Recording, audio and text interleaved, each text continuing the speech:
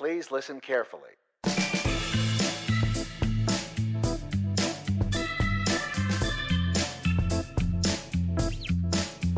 And now, live from the attic that smells like a basement in McKinney, Texas, it's the Assuming Positions Podcast, featuring Four Left Feet performing a tango of trivia, Kevin and Mikey.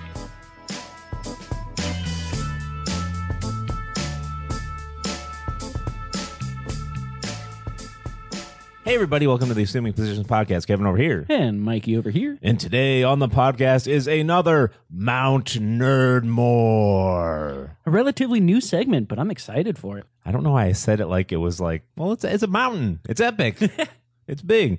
So Mount Nerdmore is that thing where people always talk about like, what's the Mount Rushmore of X or what's the Mount Rushmore of Y? Exactly. And it's like, you know, who are the four people's faces that would go on that? So we came up with Mount Nerdmore, where we take people from a specific thing, like people do with sports a lot, but Yep. we're a little bit sports nerds, but not really. So the first Mount Nerdmore we did, you can look that up. It was for filmmakers, Yep. kind of creators of things in film, and you can go back and listen to that one. And it's less of our personal picks and more of like, you have to spend time and money to carve this face into a mountain. So yeah, you better be sure. No. you know, and we're trying to think of the who impacted the nerd space most. Yep. Not who's just the best or who made the most money. Nope. It's the people who they cosplay their stuff and people like to watch it in their basement while their mom's yelling at the meatloaf is ready, you know. Or they're nerdy themselves and they help out other nerds and they Yes. pave the path for nerds to get more nerd stuff done, for Yeah. sure. So go back and listen to our filmmaker one, but on this one, we are doing the Mount Nerdmore of animators. Oh, right in Mikey's wheelhouse. I love me some animated media. Yes. So what we do is we get together as the Assuming Positions Productions team, and we kind of cull down all the animators we can think of to a top 10. Yep. And then that is given to Mikey and myself to painfully pare it down to the four that go on the mountain and an honorable mention. It's so hard. We got to chop it in half. We could put we could honestly put all 10 of these on here, but Yes. it's fun to talk about it and figure out what the finals are. All right. So our 10 are Hayao Miyazaki, Mm-hmm. John Lasseter, Mm-hmm. Matt Groening, Seth MacFarlane, Walt Disney, Don Bluth, Brad Bird, Hanna-Barbera, Lord Ann Miller. and Ralph Bakshi. Yes. So that's who we got here on our Mount Nerdmore candidates. Semi-finalists? If we're picking the finalists now, I guess these were the semi-finalists as far as the branch goes. So we're going to do a little introduction on each person here, then start arguing immediately with that person. So Top to bottom, bottom to top. How do you want to do it? Well, we can start at the top, and we're not gonna. Sometimes we just kind of put them in the maybe category, cross them out. We'll get there. This is a whole painful exercise that we are doing live to tape here. So we're gonna start with Miyazaki. So who's Miyazaki? The Japanese animator, director, producer, and screenwriter, author, manga artist, and co-founder of Studio Ghibli. He's attained international acclaim as a masterful storyteller and creator of Japanese animated feature films. Mm-hmm. On his list of things that he has directed, Castle in the Sky, Absolutely. My Neighbor Totoro, Kiki's Delivery Service, Porco Rosso, Princess Mononoke. Princess Mononoke was distributed to the Western market, and that was kind of what made anime, it really pushed it. I would say Akira Yep. and Cowboy Bebop Yep. and Studio Ghibli with Princess Mononoke was kind of like one of the first ones, because they had the one that was voiced by like people we know. That was the first one I remember where Yeah. they gave it the Hollywood actor voice treatment, Right, because it had like exactly. Patrick Stewart and Scarlett Johansson. Yeah. Like it was big names. Kate Blanchett maybe. Something, I forget who's all in it. But that was the one I remembered. Like they put all the names on the poster, and it was a phenomenon when it came over.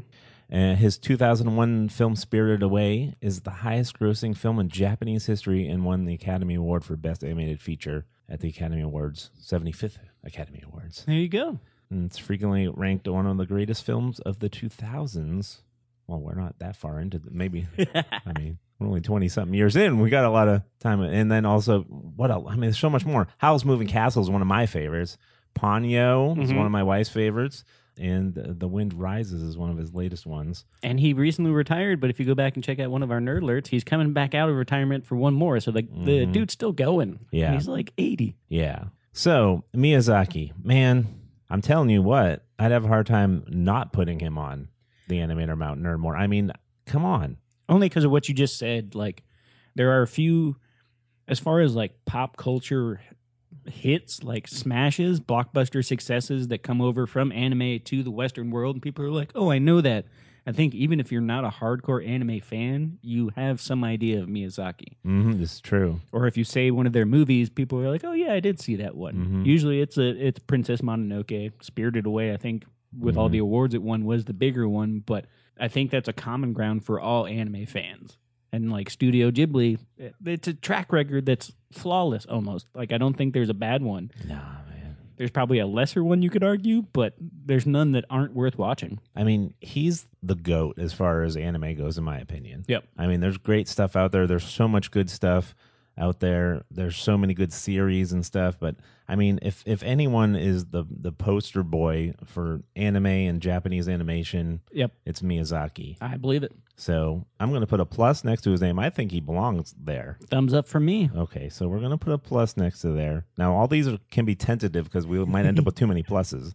We're talking it out. But right now, Miyazaki definitely belongs on the Animator's Mount Nerdmore. Which one is your favorite? I think that Howl's Moving Castle is my favorite of his movies, but I mean, they're all so good. But yeah, I really like Castle in the Sky. Yep. A lot. If it has a castle in it, I guess. You like his castle period. I get it. Yeah. I thought I was going to be the curveball and say Howl's Moving Castle, because I think most people would say Spirited Away, which is fantastic. Like, I've seen that one a bunch, but there's something about Howl's Moving Castle. I'm with you. There's It's just, something I like about it's it. that little magical element. Yeah, and it's got it's got very adult themes in it as far as the anti-war stuff and all that kind of stuff. Yeah, it's But No Face, oh, what a classic. Like, Yeah. for a character that does not speak, you can wear that mask or see that mask, and people are like, oh, that's No Face. yeah. So, yeah, Miyazaki, a definite plus for me. All right, next up, John Lasseter. John Lasseter is an American film director, producer, screenwriter, animator, voice actor, currently the head of Skydance Animation, whatever that is, but most well-known for being the head of Pixar Animated Studios. And then when Disney bought them, they put him in charge of all the Disney stuff. Yep. At the time, it was one of the classic, this guy's beating us, so, Have him join us. have him instead. join us, which is funny because he actually got fired from Disney. And that's what led to Pixar, right? Yes, Yeah. because he was at Disney going like, we need to try this computer animation stuff. And they're like, now we draw with our hand, get out of here. And then he went over to Lucasfilm Yep. and they're like, what do you want to do now? And he's like, I want to animate with computers. And they're like, okay. I want to make it 3D and better. Uh-huh. And then the rest is history. So, I mean, he's the guy who directed Toy Story, Bug's Life, Toy Story 2, Cars, oopsie, Cars 2. Yeah. Really, Cars is an oopsie for you? I get Yeah. it, but okay. I mean, I think Cars is one of those things where you like, I don't know how to want to say it. Yeah, I was going to say you flew too close to the sun, but you didn't. It was just Toy Story so good True. that, it can only go down from there, I think, is the problem. I think if Cars came out first, maybe. I know? get that. I do remember a bunch of stink around Cars 2 being because it was one of the early sequels, and Pixar for a long time wasn't big on doing sequels. Yeah, right. But to get nerdy about it, I mean, John Lasseter went his own way and went with technology. That's nerdy. Developed a whole new company just to get his ideas across. Super nerdy. And then he made a computer animated movie about toys that come to life. I think every nerd that's had action figures has had that moment where, like, are they awake when I'm not there? Oh, yeah, I know, right? I think that's the earliest example. Like, they've done that a whole bunch of times. That's been a premise forever. But I think that's the most prominent one, other than Indian in the Cupboard maybe came first. That's just guess. Yeah. But Toy Story is iconic. They've made 4 of them because they're a smash, and all 4 of them are solid. So I know. And, man, I really think Toy Story is one of the greatest movies ever. Absolutely. It's like got to be top 10 for me. For being about action figures and toys. I mean, and what's amazing is that movie came out in 1995. 1995, that movie came out. Yep. And I was showing it to my kids because my kids were born like 11 years after that. Mm-hmm. So I wasn't showing it to them when they were infants, but Nope. I mean, I was showing it to them a good, 15 years after that? Yep. It still holds up. It still looks great. Absolutely. You can't even say that about some hand-drawn animation. Some of the hand-drawn animation from certain times periods is like, what am I looking at right now? Yeah, no, I'm with you. know? And I do give props to Lasseter for like sort of paving the way for that to happen. But it's funny now that computer animation has been around so long, you can now see the time difference. Be like, oh, I remember Toy Story. And now they've gotten so much better. But Toy Story, when it first came out, was like, holy crap, this looks amazing. It still looks good, though. I mean, it doesn't look terrible. Not at all. But internet wise, it's now old enough to get the memes where people are posting the picture where the Andy kid and all of his friends all have like the same face model. Well, yeah. Just because like it's animation, you're gonna take some shortcuts. But it's funny that it's now old enough and beloved. People are like, oh, here's this silly little thing that I noticed. Yeah. All right. So, what do you think about John Lasseter? I mean, just for me, just like Miyazaki kind of is like groundbreaking for Japanese anime, I think John Lasseter really pushed. I'm with you. Hey kids, you like Frozen? That wouldn't exist if it wasn't for Pixar. Yep. I know it's a Disney thing, but I mean, that's all this. I mean, who does hand-drawn stuff anymore? No, I mean, He changed the game, this guy. Moana crushed it and Kanto just crushed it. And that's all because of what was the groundwork from Pixar. It's hard not to put him. The biggest, I'm with you. He's a huge contestant.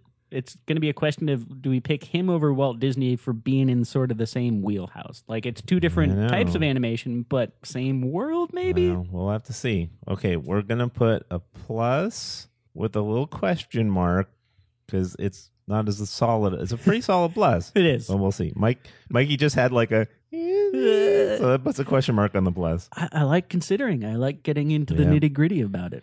All right, next up, Matt Groening. Yeah, not Groening. You have to be in the know. It's Matt Groening, American cartoonist, writer, producer, and animator. Probably best known for The Simpsons. The Simpsons.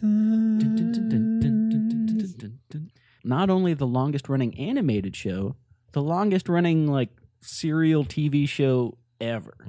33 seasons, 750 episodes of animation. Just in work ethic alone, I mean, like, that's a consideration right there. But it was The Simpsons. And it wasn't even that. Like, The Simpsons has been going on for so long, but he started being nerdy and writing a comic strip, putting out comic books called Live as Hell about talking rabbits and weird characters that came in through there. And he's still going. He didn't just stop with The Simpsons and says, oh, this is perfect. This is my nest egg. I'm just going to do The Simpsons for the rest of my life. He said, no, we're going to do Futurama. And no, we're going to do Disenchantment. And that's still going today. I know. And how wonderfully nerdy is that he's like, okay, we're going to do sci-fi. Yeah. Now we're going to do fantasy. And it all started with, now we're just going to spoof the American family for as long as we can. And it turns out you can do that for 33 years. I know, right? The argument I make for The Simpsons, and like, because I think Simpsons is divisive for some people. Really? Let's hear this argument. Okay, so I relate it to SNL. There's a period of your life when you're like 13 to 17 and you have Saturday nights free and you're watching Saturday Night Live. Right. So Saturday Night Live is an institution. They've had multiple casts. They've gone for years, but you have the years that you like. I think Simpsons is that same argument. Like, Simpsons has been going for 30 years.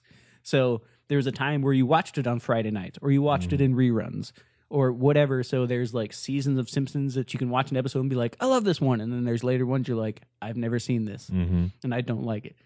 So that maybe I'm wrong that people don't like. I hear the argument that it sort of like lost steam or change or didn't change or changed too much, but it's like they're adapting. They're bringing in new writers. Right. They recycle. It's hard to argue with 33 years of work. Sure. But we got to argue with how nerdy this guy is and contributions to nerddom. There you go. Which I think are great and terrific. Absolutely. I mean, just alone I just can think of all of the nerd icons he's just brought on to guest on The Simpsons. That's it. I mean, the straight comes to mind is Mark Hamill convention episode. I mean, come on. It's hilarious. That was it. Leonard Nimoy's been on there. Oh, Spock for sure. Yeah, I mean, just the comic book guy alone. Just Worst episode ever. I know they're just.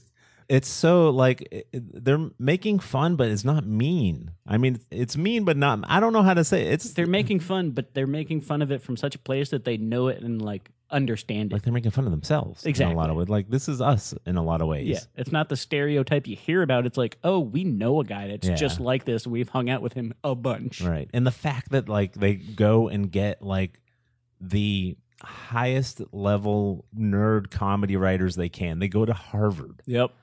And then they're like Conan O'Brien. Yeah, they're like, let's get these like uber. They're so nerdy about comedy. Mm-hmm. Let's get the highest level comedians we could find.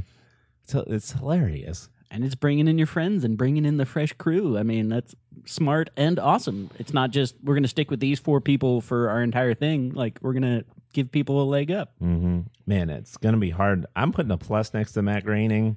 Personally, I'll add a plus to that as well because he's got a double plus. I put him on the list. Yeah, man, definitely. All right. Well, if you're going to talk about Matt Groening, you're going to kind of talk about the guy who came in his wake. Yes, Seth MacFarlane. That's it. Seth MacFarlane is an American actor, animator, screenwriter, producer, film director, comedian, singer. He sings pretty well too. He's creator of the series Family Guy. Also did the Orville, American Dad, Cleveland Show. But I would say in some movies and stuff, Ted and things like that. Mm-hmm. But I would say Family Guy is his most known for. Oh, crowning achievement for sure. So MacFarlane went to RISD, Rhode Island School of Design. That's where he got the idea for Family. I guess there was a security guard who sounded just like Peter. And that's where he got the idea. I believe it. For it. So he does a lot of the voices on it himself, which is kind of cool. What do you have to say about Seth MacFarlane Family Guy? I was a fan. That like it was definitely in my generational wheelhouse, and it was one of the things I remember. Like you could go over to somebody's dorm or go over to somebody's apartment, and everybody had the DVD box set of at least one season of Family Guy, just so you could throw it on and have it in the background. Mm-hmm. 2 cents, I say Simpsons walked so Family Guy could run. Yeah, but they are 2 different beasts. Like Family Guy is vulgar and crass in a way that the Sims they leveled up. Like. I would say I've laughed out loud more times with Family Guy than Simpsons, maybe. I'd have to double check that with a whole bunch of rewatching, but Family Guy definitely leveled up what was going on for sure. Yeah, I think that crassness comes from that it's a little less smart. Yep. I think the part of what makes me want to put Matt Groening in The Simpsons in the more nerdy category is that there's some jokes in even Futurama and The Simpsons and Disenchant. There's some jokes in there that those guys went to Harvard. Yeah. You have to be a hard nerd to get some of those jokes. True. Those are gone in Family Guy. That's more common denominator type stuff. I'm not saying that's a bad thing. Yep. I'm just saying that it's more common.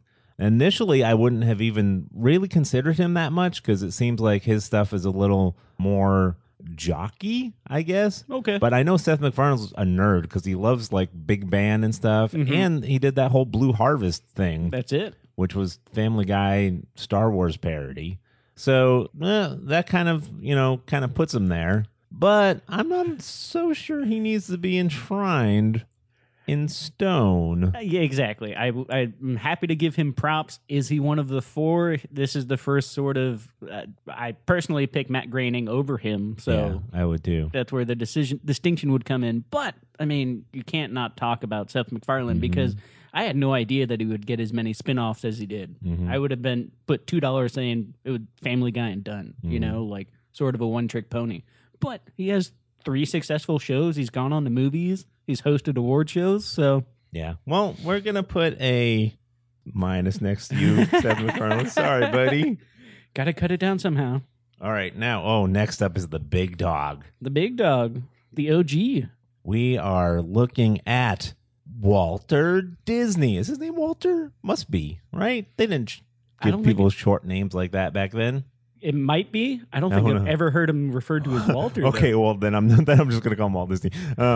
Walt Disney, of course, which we just talked about on one of our last. We now know the ASL sign for Disney. Yes, the mouse You ears. just make mouse ears on the top of your head. If that's not iconic, yeah. I know, right? Walt Disney. Who's Walt Disney? Walt Disney was an animator, film producer, and entrepreneur. He started the whole big Disney corporation Yep. way back in the 19-nothings, basically, with his brother. And let's see, what we have here on his... I mean, if you don't know who Disney is, come on. But let's just throw some stats out there, right? Go for it. Let's see. His things have won 22 Oscars from 59 nominations. Oh yeah, that's pretty good. There's some accolades there. A couple of Golden Globes and some Emmys, and several of his films are in the National Film Registry and the Library of Congress. Yeah. So he started off with he started off with the Mickey Mouse, the little shorts. Yep. And everything. Steamboat Willie. Yeah. Then he moved on to doing big feature-length cartoons and pushed his company really pushed the art of animation. Feature-length. Oh, absolutely. They figured out how to do all kinds like stuff that's just known today in hand-drawn animation that you do was stuff that Walt Disney Company invented. One of my favorite YouTube deep dives is going to watch the technology that Disney helped bring forward, because they did the whole like multi-panel like camera angle so that the foreground moved separately from the midground and Right. the background. And like, so to actually get to see the technology that was there and the animators that they hired, I mean, yes, he's the head of it, but they had so many people just cranking out so many awesome, distinct styles. Mm-hmm. Like I'm pretty sure you can look at a Disney movie and be like, oh, that's a Disney movie. Right. We got Snow White and the Seven Dwarfs, Pinocchio, Fantasia, Bambi, Cinderella. I mean, you know them all. Yep. How do you not know Disney stuff? Now here's the sticky wicket. Go for it. How nerdy is Disney? Is it? It is. If it was music, would it be pop music? Right. You know, not necessarily like indie underground stuff. See what I'm saying? Everybody loves it. Right. So is Disney nerdy? Okay, so let's think. What are some of the markers we use for nerdiness? Genre, like fantasy, sci-fi. Yeah. So they do fairy tales, basically. A lot of princess work. Yep. Yeah, a lot of princess work. Yeah. But are fairy tales particularly nerdy? I don't know. You tell them to all kids all the time. There it is. Their stories. When the Walt Disney Company started getting nerdy, Walt Disney was gone. True. I mean, when I think of like the Black Cauldron and things like that, Yep. Disney was gone. Yep. And then also that was in response to other people doing other things. I get it. So, we got to think of Disney as the guy, and then the company's kind of something separate. True. Because he was gone by the mid-60s? Oh yeah, like definitely foundational and there on the ground floor, but it did develop after his passing. Right. Yes. So, interesting argument. The only caveat I can throw into this argument, he did, if rumors are to be believed, he did freeze his head for cryogenic freezing. What? That's kind of nerdy. I don't know if that's true. It's not, I don't think it's enough to sway the argument you're making. I'm with you. I don't know if that's true. I think it's true. So I had to bring it up. It's funny because this is where we get to the funny part of Mount Nerdmore. Yes. This is where we get to the part where we're saying that this doesn't necessarily have to be the people who are bestest at it. Walt Disney was one of the best. Yeah. So, what do you think, Mikey? Not nerdy enough. Yeah, man. I'm with you.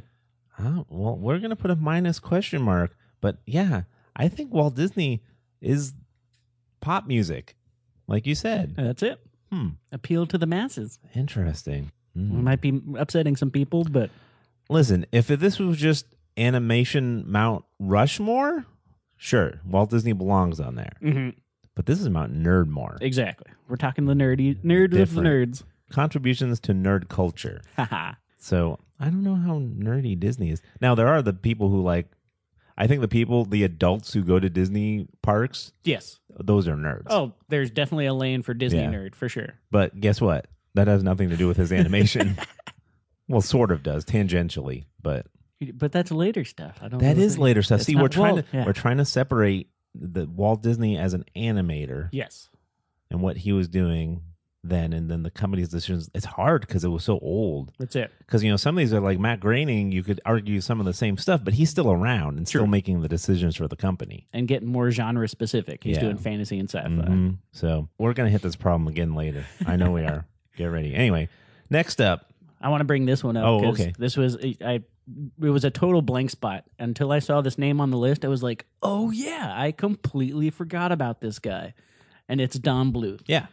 Don Bluth was foundational for me when I went and actually looked and remembered and checked it out. But again, another film director, animator, production designer, video game designer, animation instructor, all nerdy bullet points. But you would know him for his work on The Secret of Nim, An American Tale, The Land Before Time, All Dogs Go to Heaven, Anastasia, Titan AE, which is a curveball for me that I can discuss, but also did the animations for Dragon's Lair, the old video, the action sequence video game. Yeah, Dragon's Lair That's alone, it. right? And this was one of this is the pre-John Lasseter. Don Bluth was a Disney animator, Mhm. wanted to go in a certain direction, and Disney as a company was like, no, we don't want to do it. So Yeah. he was just like, okay, I'm leaving. I'm taking some of my friends with me, and I'm doing my own thing.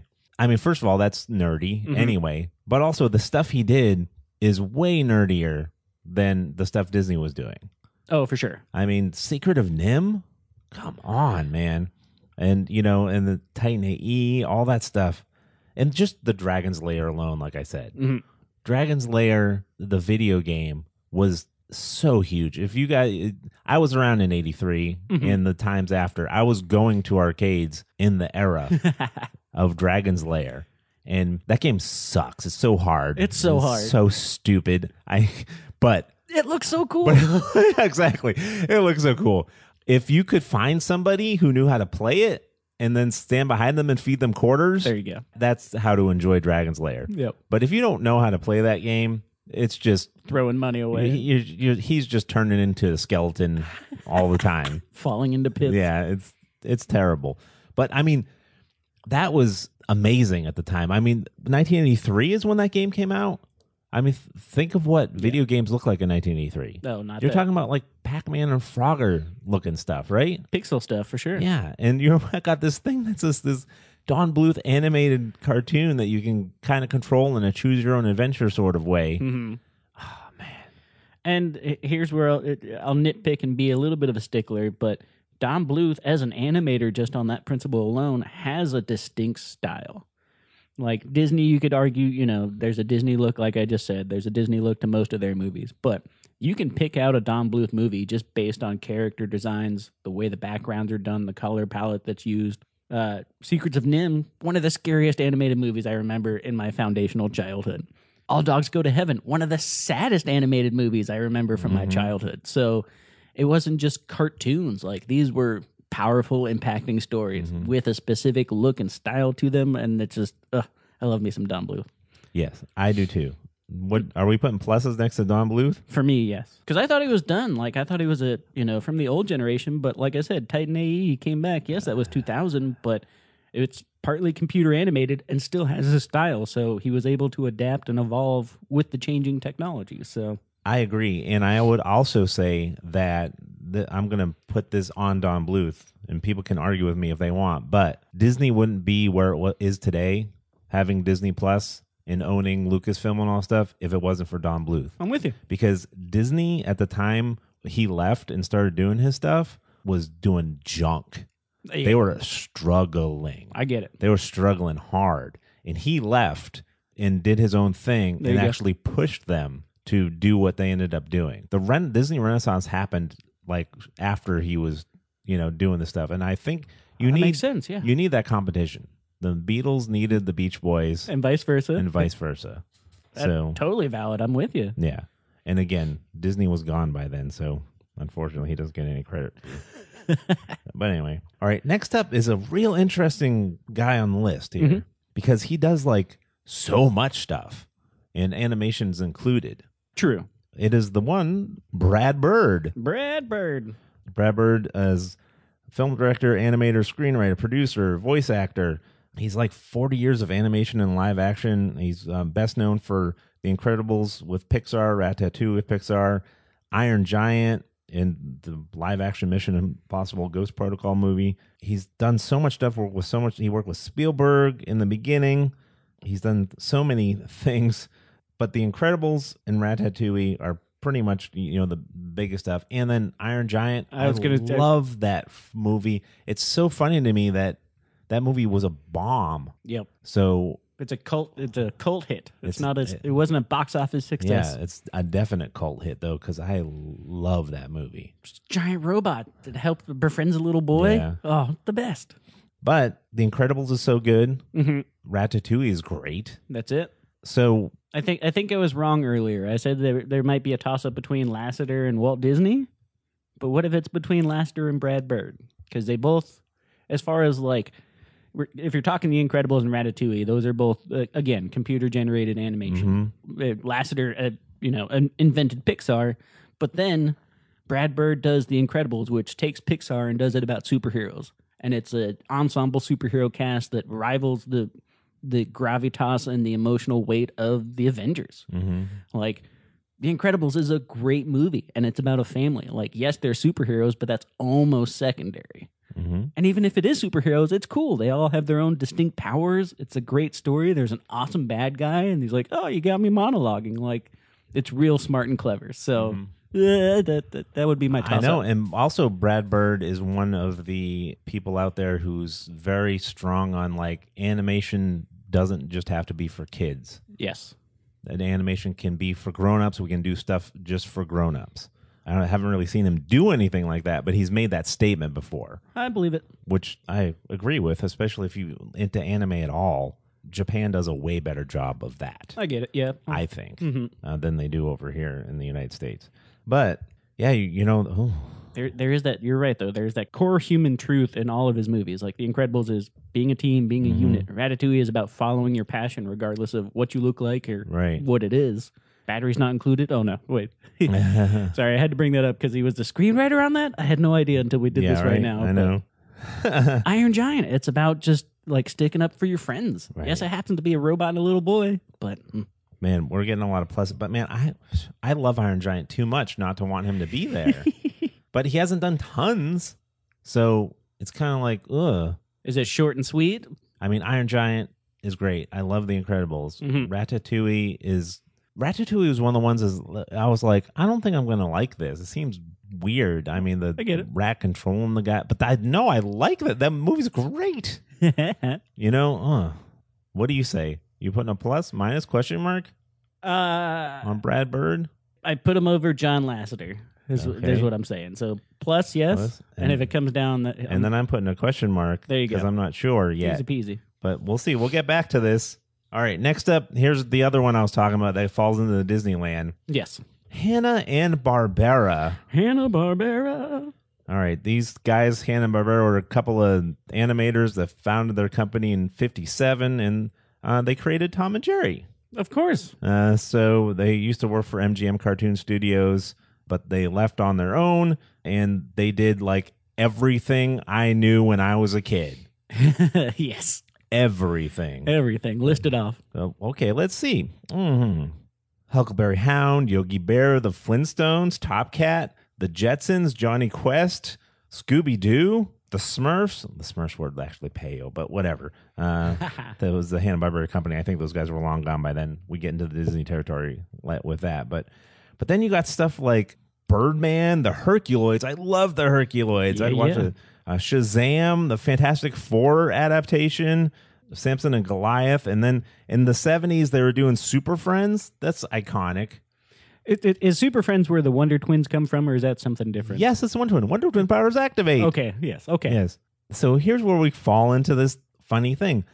They directed a lot of this stuff, but a lot of this stuff was just done by their company. Yes. So how much credit do you get? Because they definitely have contributed to nerddom. Absolutely. I mean, if you're just going to talk about cosplay alone, come on, man. You know what I mean? Scooby-Doo's it's still going. But of course, this stuff also is super mainstream. It is. So, this is crazy. But then they did nerdy things like the Super Friends and The Herculoids, like you're saying, and yep. stuff. Fantastic Four, and so it's like Even Johnny Quest was like Indiana Jones level nerd. yes, it is very much so. So, I mean, they tapped into that stuff. So, ugh. My only 2 cents, and I don't think this is necessarily a disqualifier, but Hanna-Barbera, I know all those properties, but they were before my time. Like I caught up. I wasn't watching them growing up, but I definitely, because of their presence, know about them. My question would be: is like, what is Hanna-Barbera? What did they do post 2000s?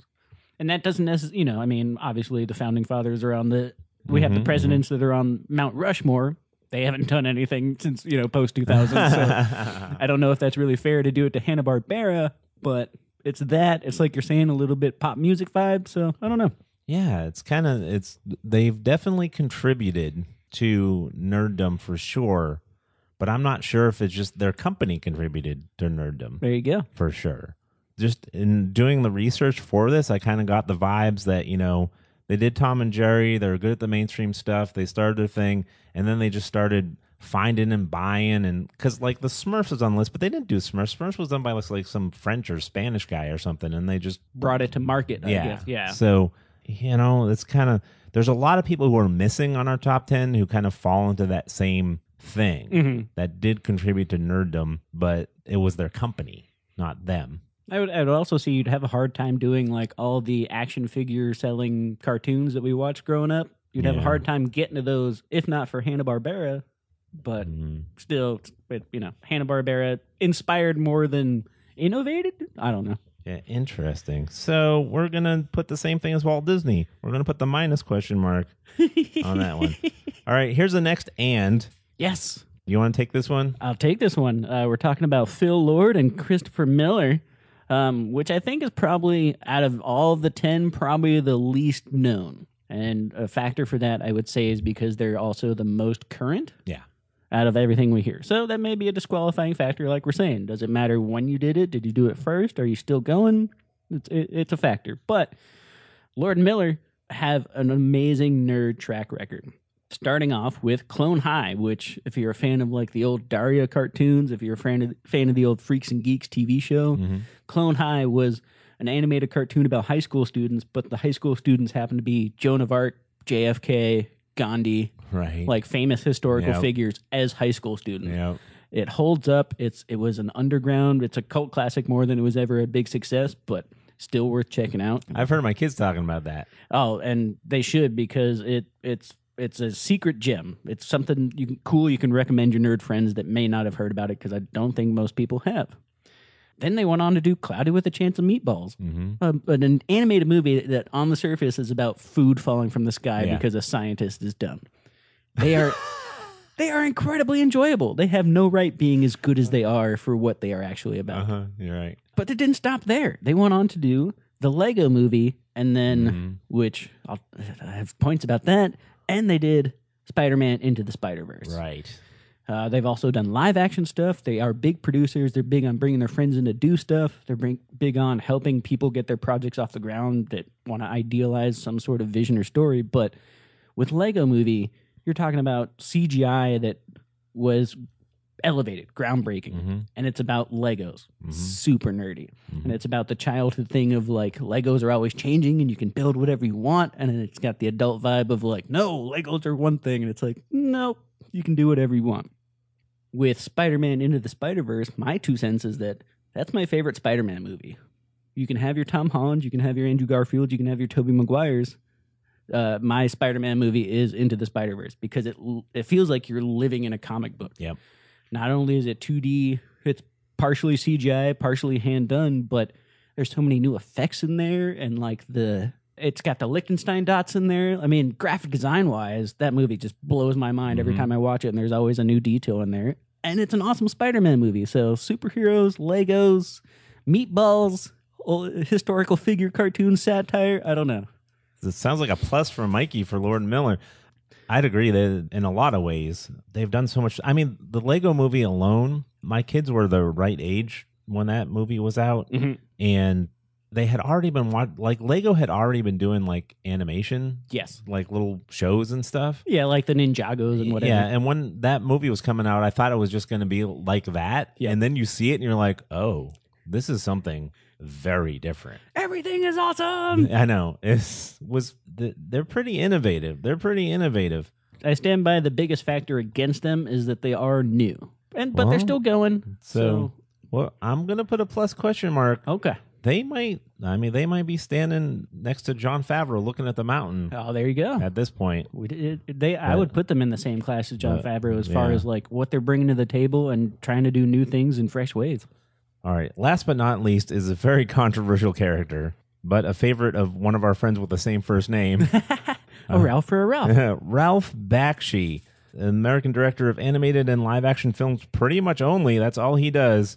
He's definitely an alternative animator, an independent animator, an underground animator. Yes. And I would argue that Ralph Bakshi kind of pushed American animation in a different direction. He's been called the anti-Disney in a lot of ways. Yeah, it's alternative. It's its own lane. Yeah, for sure. I hear you. His stuff is weird. A lot of people don't get it. You watch some of his stuff, and I've heard some people say like, "Oh, is this anime? Is this from Japan?" Oh, I could see that. But no, he did that before they were doing a lot of that stuff. So I would be willing to bet. I haven't talked to a lot of Japanese animators, but I'd be willing to bet that he had an influence on them too with some of his stuff because his stuff was adult on purpose. Yes. It was made only for grown-ups. That's true. He had movies that were higher than an R rating. And so On purpose. on purpose, yes. And I don't know if you've ever heard him speak at like a con or something, but he knows what he's doing. Everything was intentional, and he was trying to push people. Very punk rock. You say punk rock, I say nerdy punk rock. It's like I have an idea for how I wanted to get it done, and I don't care if the masses accept me. That's kind of nerdy.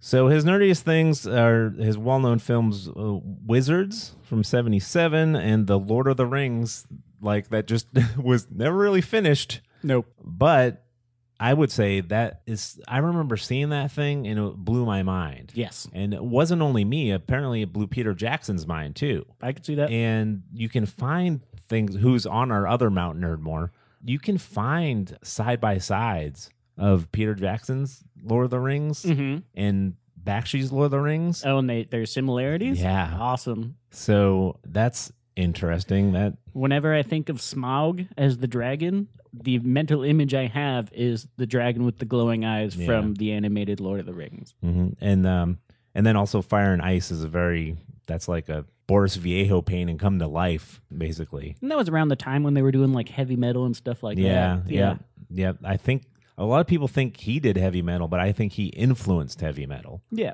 but I'm with you. I mean, like, there's probably certain lanes of anime, stuff like Adult Swim or like Ren and Stimpy. Like, I can see that all being a result of Ralph Bakshi. It's 100% a result of Ralph Bakshi. A lot of it is a result of Ralph Bakshi because he came back later on and did the Adventures of Mighty Mouse. Okay. And that was like in the late 80s. And he hired all the animators for it. Gotcha. And he said, "You got just go crazy, do what you want. I'm hiring you because I believe in you." And nerd points for being about a superhero. And the list of people who were on that as baby animators is, let's see, we got the creator of Ren and Stimpy. Oh yeah, John Kricfalusi. Yes. We got the producer of Batman the Animated Series, Bruce Timm. Oh wow. Right. We got a writer for Tiny Toon Adventures, Wall-E, and director of The Simpsons, Jim Reardon. There you go. I've heard that name before. I've seen his name in the credits. Yeah. Tom Minton, who is a producer for Warner Brothers cartoons, including Tiny Toons, Animaniacs, Sylvester and Tweety Mystery, Baby Looney Tunes, and Duck Dodgers. Oh crap. Yeah, right? Lynn Naylor, who's a character design for Batman the Animated Series and storyboard artist for the Powerpuff Girls and Cow and Chicken. Cow and Chicken. Right? Rich Moore, who's the animated director for Futurama, The Simpsons, Wreck-It Ralph, Zootopia. I mean, come on, man. These guys, all these people guys and gals. I use guys as a Northeasterner, meaning all genders. Kind of like when I say dudes. Yeah. I mean, this was in the late 80s, and then these people all went on to do this stuff under his like tutelage. That's a lot of influence and innovation. Yeah, it's crazy. I mean, Ralph Bakshi is a controversial character, but he did some stuff, and like his stuff's like Wizards. Have you seen Wizards? Yes. That movie's crazy.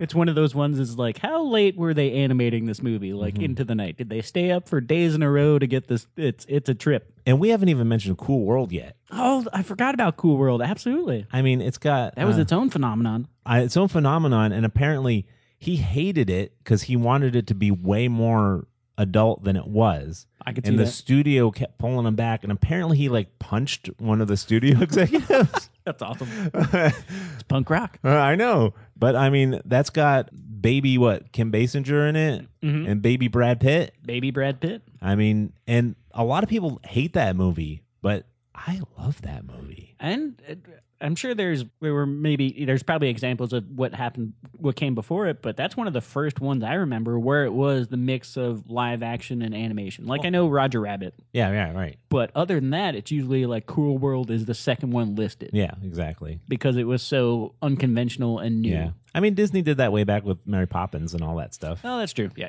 But no, it was like, but this was it had like adult scenes. Yeah.